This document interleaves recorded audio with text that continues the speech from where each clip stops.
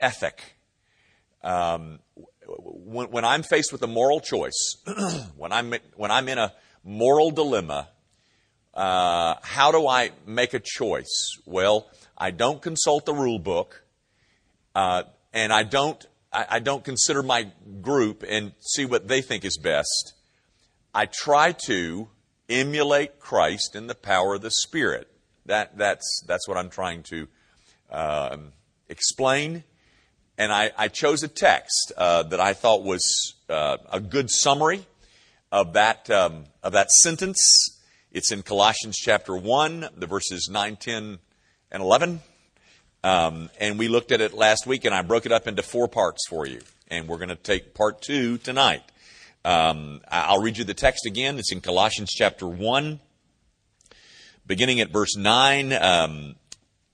And so from the day we heard, we have not ceased to pray for you, asking that you may be filled with the knowledge of His will and all spiritual wisdom and understanding, so as to walk in a manner worthy of the Lord, fully pleasing to Him, bearing fruit in every good work and increasing in the knowledge of God. May you be strengthened with all power according to His glorious might, for all endurance and patience with joy, giving thanks to the Father. That's just one. I'm sure we could have chosen others, but it's one among many that I think is a fair summary of this sentence. Emulating Christ in the power of the Spirit. Actually, it's not a sentence, that's a clause. But that I'm saying is a summary of the Christian ethic. I'm trying to emulate Christ in the power of the Spirit. And the text that I think is a fair summary of that is this one. I broke it up into 4 parts. We looked last week at the thing that we called, the 4 parts was the right mind. Ooh, look at there. The right mind was the thing that we looked at last week. The second one is what we're going to look at tonight is the right walk. The third one is fruit bearing, that we'll look at maybe, Lord willing, next week, and then all of that done in the power of the Holy Spirit. Those are the 4 component parts of that passage, I think. I think is a fairly good summary. And so this is the thing that I think should characterize us as people who claim to be related to this Jesus. That there is an insistence upon thinking right. And I remember we drew that little iceberg thing, and I said this is the water line, and I said this is the belief system down here, and the behavior is up here, but the behavior is really formulated. It's really the outgrowth of a belief system that lies underneath the water line. How I think is how I end up living. And so we talked about the necessity of the right mind. That was all last week. Tonight we're going to talk about this. Out of that right mind comes a right walk. Out of having developed this thing, a biblical belief system, I begin to live differently and in accord with that. At least that's the design of the New Testament, it seems to me. Now, guys, the kind of the first thing that I'd like for you to take a look at again is back to Colossians 1, and notice what he says. Fill with all knowledge of His will and all spiritual wisdom and understanding, so as to walk in a manner worthy of the Lord. Now, gang, that's not the only place that Paul says something like that. He says it in Ephesians chapter 4, verse 1. I urge you to walk in a manner worthy of the calling. He says it in Philippians 1. He says it in Philippians 1:27. He says it in Ephesians 4:1, and he says it in Colossians chapter 1. He is urging those churches, the people of those churches, to walk in a manner that's worthy of this gospel that they had received. Now, gang, this is not rocket science. But really, just for the briefest moment, pause to think. The implication is clearly that there is a necessity, it is incumbent upon the individual believer to live in a certain way. Not just any old way you want, but there is a lifestyle that is worthy of this Lord that we say that we belong to, and then there is obviously one that isn't. Now, guys, I know that's maybe insulting your intelligence, but gang, If you're an antinomian, you're convinced that you can live any old way you like. No, you can't. There is a life that is consistent, and then there's a life that's inconsistent. And you can't explain it away with some kind of umbrella called grace. It's an abuse of grace to do so, folks. There is a lifestyle that is worthy, and then there is one that is not worthy. And interestingly, of course, it's just 3 different letters, but you find it in the Philippian letter, the Ephesian letter, the Colossians letter, that his constant appeal to people like us is, now listen up, y'all. We've all find ourselves now attached to this new Savior. Okay. All right, everybody, are you ready? Let's go live a life that's worthy of that. Now, gang, you can call that legalism if you like. But it is Pauline legalism. It's an appeal. It is an insistence that there is a lifestyle that is appropriate for the Christian. And then there's one that isn't. Now, I did just want to read you one. You don't need to turn to this. It's just one sentence out of Psalm 5 where the psalmist says, "For you are not a God who delights in wickedness." Isn't that simple? You're not a God that delights in wickedness. You think that's changed since Psalm 5? No, it hasn't changed, guys. The same is true today. There is a lifestyle. And by the way, the New Testament uses the term walk a lot. Walk like this, walk like that, don't walk like this. And the whole idea is that the walk is referencing or is pointing to this lifestyle. So there's a lifestyle that is worthy and there's one that's not. Now, what does that walk that is worthy look like? Well, gang, there's several places in the New Testament that we could go. The one that I've chosen is Ephesians chapter 4. So if you'll go over there, and we're going to kind of walk through very briefly Ephesians chapter 4. Now, Ephesians chapter 4, actually 4 and 5. But, gang, this is... This section, do you remember, I've told you this before, that the Pauline strategy in writing an epistle, when he writes one of these letters, he always starts with doctrinal truths. Remember that? I've said that a dozen times. I've told you that in the book of Romans, he spends 11 chapters talking about justification by faith and sanctification and all these marvelously rich and deeply profound truths. And then he comes to chapter 12 and he says, "Therefore, I beseech you, therefore, brethren, based on the mercies of God, based on everything that I've just said to you in the first 11 chapters, present your bodies as living sacrifices." That's always the Pauline method. He starts with theological richness, and then he says, I'm basing my appeal on that theological explanation of who you are in Christ.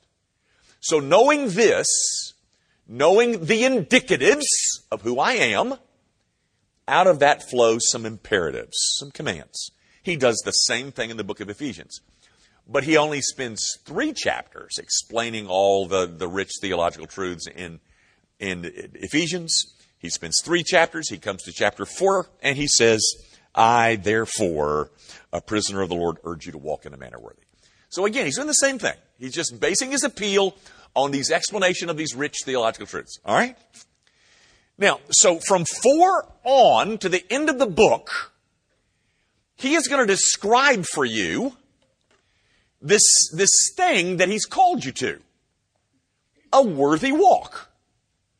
I appeal to you to walk in a manner that's consistent with, worthy of the gospel that you said you believe, this Christ that you said you belong to. Now let me tell you what that's going to look like. just kind of a introductory statement. Look at 4:22. I'm urging you to walk in this manner, and that's going to mean, verse 22, that you're going to put off your old self, which belongs to your former manner of life, and is corrupt through deceitful desires, and to be renewed in the spirit of your minds, and to put on the new self. Guys, I appeal to you to walk in a certain way. So that means there's certain things that are going to have to go. There's certain things that are going to have to stop. And then there's certain things that are going to have to be put off. You leave those behind. And then there's certain things that are going to be put on. Now, so this worthy walk, this right walk that is worthy, first of all, it's characterized by there's some old stuff that's got to go and there's some new stuff that's got to come. And then, in verse 25, he begins to get very specific. Therefore, having put away falsehood, let each one of you speak the truth with his neighbor, for we are members of one another. Okay, so the first thing he says is, all right, I'm appealing to you, and I'm telling you, you can think of it like this, he says. Think of it like this, that you're going to put off an old man, and you're going to take on a new man. Now, that new man's going to look like this. First of all, you're going to speak the truth. That's one of the characteristics of this new kind of lifestyle that we're going to walk now that we belong to Jesus. We're going to speak the truth. Well, he even mentions being angry in verse 26. He says in verse 29, oh, let no corrupting talk come out of your mouths, but only such as is good for building. What is that? Oh, that's just a characteristic of the worthy walk that he's called us to. And do not grieve the Holy Spirit. Let all bitterness and wrath and anger and clamor and slander be put away. What is that? Oh, that's just more examples of what he has in mind when he comes to this worthy walk business. You want some details of what a life of grace looks like? They're there. And notice, it's full of rules. Gang, I spent weeks telling you how I abominate anything legal. This is legal. But I abominate anything that's legalism, that's man-made, saying, well, that if this worthy walk means, I'm going to do this again to you. I'm sorry, but it certainly does wake people up. The worthy walk means you'll never ever again drink a glass of wine. Is that in anybody's text? No, it's not. But now there are some other things in here that are huge. Huge. Gang, does any of this sound like I can live any old way I want to? As the antinomian would have me to believe? That I'm free from all restraints and grace means I can live, precisely as I want to. It doesn't mean that, ladies and gentlemen. But at the same time, it doesn't mean that I have to live according to rules that you made up either. But these are different. These are the Apostle Paul saying, if you belong to Jesus Christ, then there's a lifestyle that's going to flow out of that, and it's going to have some of these characteristics. And there's just plenty of them. I mean, there's just all kinds of rules. And guys, listen to this. Rules are not inconsistent with grace. And anybody that in the name of grace wants to divorce you from any kind of moral fabric, a fabric that's described in the Scriptures, I mean, then they've never read the Apostle Paul. The Apostle Paul says, okay, Chapters 1, 2, and 3, you belong to Jesus because of this great redemptive work that He's done before the foundations of the earth. Okay, you're all His, you're saved. Now, I want you to walk in a manner, and by the way, here's some details. Here's some specifics. Here they go. And there's several of them, guys.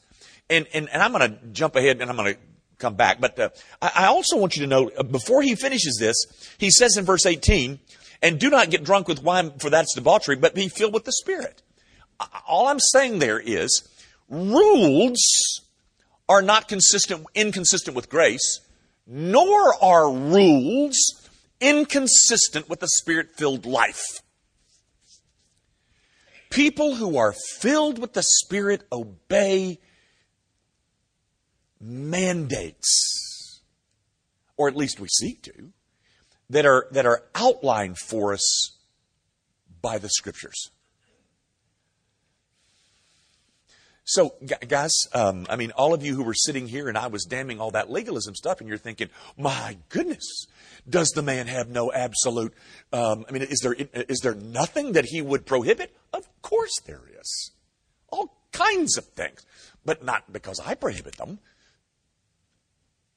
But the Scriptures do. The Scriptures says that the Christian life has fiber in it. Moral fiber, which is descriptive of a worthy walk. And insisting upon certain rules does not make you a legalist. Adding rules does, but insisting on these makes you a person that's in touch with grace. I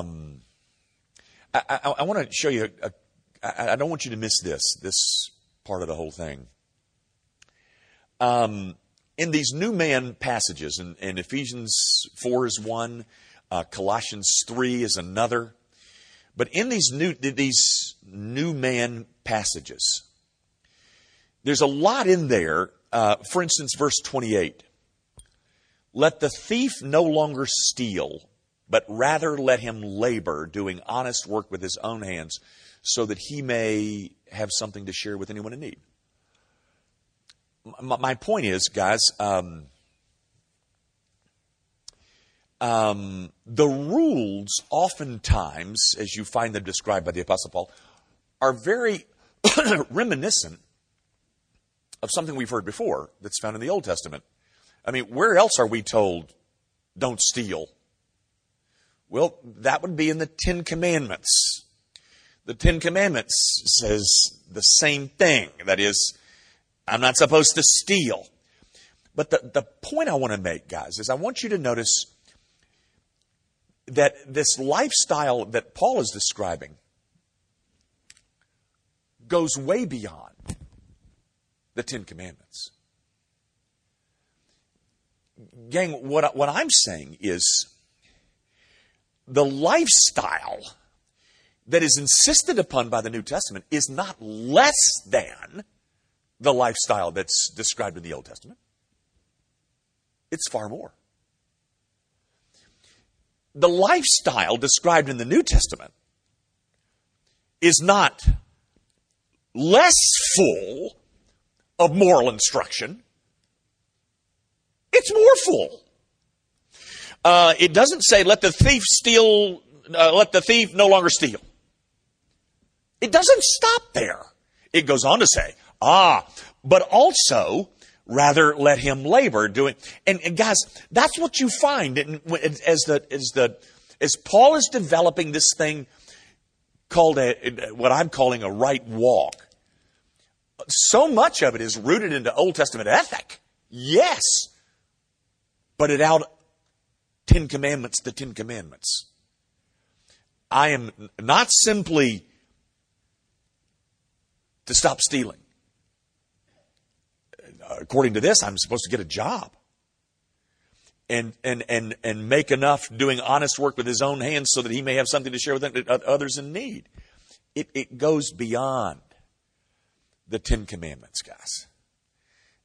Insisting upon obedience to these rules do not make you a legalist. That's what I'm trying to point out, guys.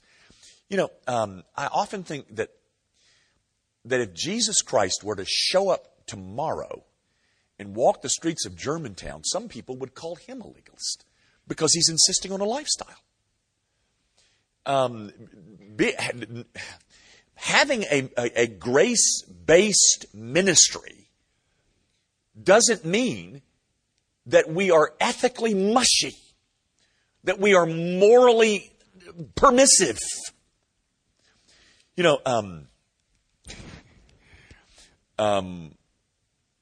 A name that must remain unnamed. I heard him say it. On a tape.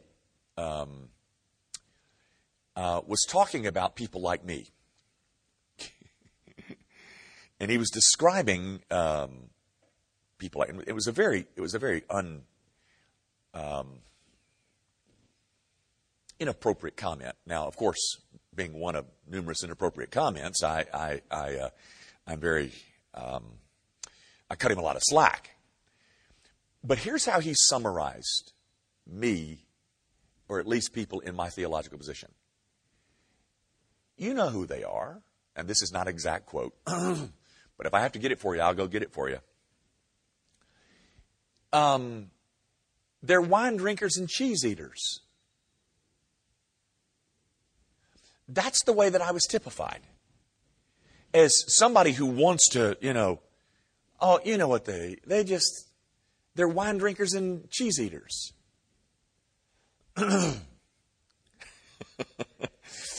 Well, I guess that's the reputation or the possible misunderstanding that comes when you're trying to describe grace. Grace in all of its beauty. But guys, don't ever draw the conclusion that if you are a proponent of grace, then what you're doing is giving people a license to live any old way they want. No, that's not what the New Testament does. And this guy is the very describer of a life of grace. He's the one that tells you what it looks like. And he says, well, it starts with, some right thinking. And then out of that right thinking comes this walk that is worthy of the Christ we say we belong to. Now, let me give you some details of that. So for someone to insist that certain things have to go and certain things have to be added, that's not legalism, ladies and gentlemen. That's grace. That's grace. Now, the other thing that is found in the Colossian passage. I would love to spend more time, but we probably shouldn't. I think I've made my point. But you'll notice in 5:2, he says, and walk in love as Christ loved us. And then in verse 8, for at one time you were in darkness, but now you are light in the walk as children of the light, for the fruit of the light is found. Gang, all I'm saying is, do you think that is describing the possibility of you living any old way you want to live? It's not, as the antinomian would tell me. So we're trying to avoid both of those extremes, and the third option, or the New Testament's option, is to appeal to the people of God to walk worthy, and then it gives us some instructions, some specifics as to what that looks like. That's grace, ladies and gentlemen. That's what grace happens. That's what grace, people of grace do. Do they enjoy their freedoms? Sure they do. Because they refuse to let some church committee, define their ethics for them. But they understand that the New Testament has issued some instructions that to fail to heed is just a violation of grace. Now, back to the Colossians passage, and so as to walk in a manner worthy of the Lord, fully pleasing to Him, bearing fruit in every good work and increasing in the knowledge of God. Okay, guys, doesn't take much genius. It's, I walk in a manner worthy of the Lord. Oh my goodness, look at that. That's fully pleasing to Him. How about that? I walk in a manner that's worthy and it pleases Him. But not only does it please Him, one of the results of that right mind, right walk, is that we begin to bear fruit in every good work and increasing in the knowledge of God.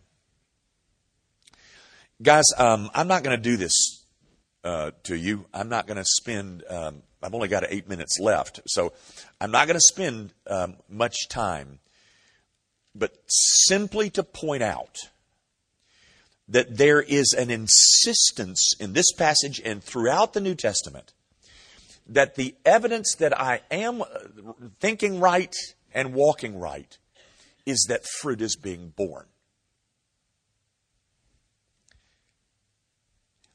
I'm telling you, ladies and gentlemen, that is a heavy piece of evaluating material. By that I mean this. The evidence that I've got this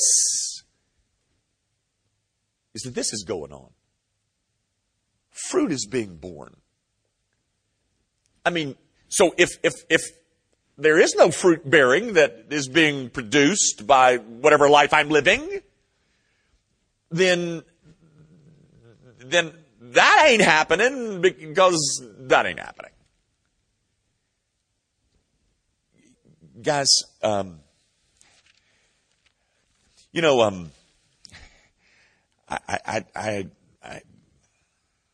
know this might insult your intelligence, but this is a statement on the part of the Lord Jesus. By this is my Father glorified, that you bear much fruit. And listen to this. And so prove to be my disciples.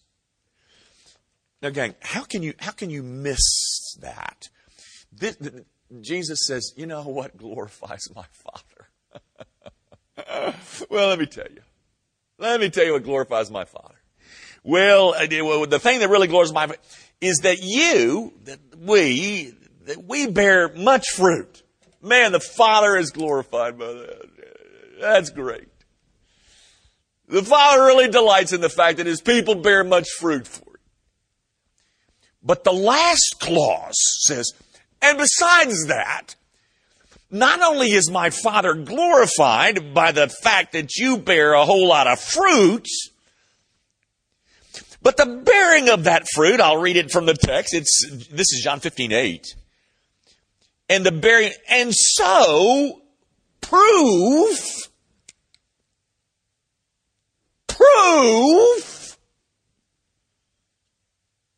to be my disciples. You know what this is. It's just proof. It's just, it certainly glorifies the Father, but it just proves who we are. And so, I mean, what kind of fruit? I mean, I guess you could ask. I mean, there's all kinds of things that you can find in the New Testament, but I'll tell you some specifics. They're right there back in that Ephesians 4 passage.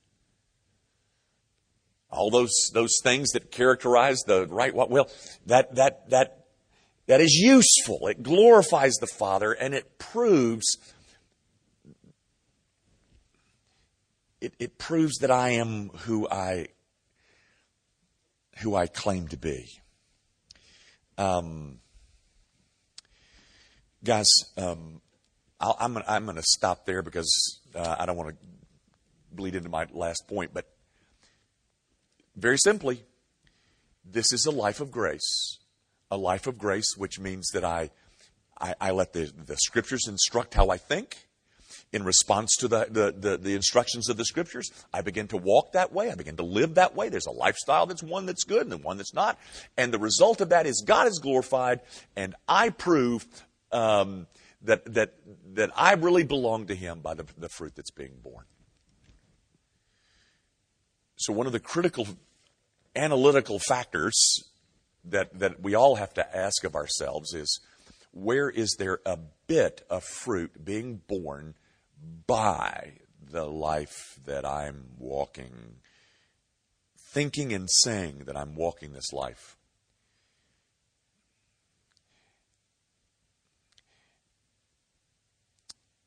In the name of, for the sake of, and for the glory of this Savior that I call mine.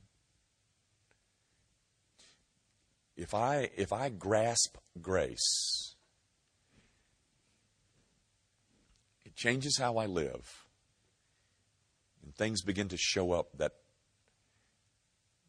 glorify the Father and prove to me and to everybody around me that I really do belong to Him. What is there that is different about you having come to Christ? What is it that is different about you that can only be explained by the fact that I now belong to Jesus Christ? What can you point to?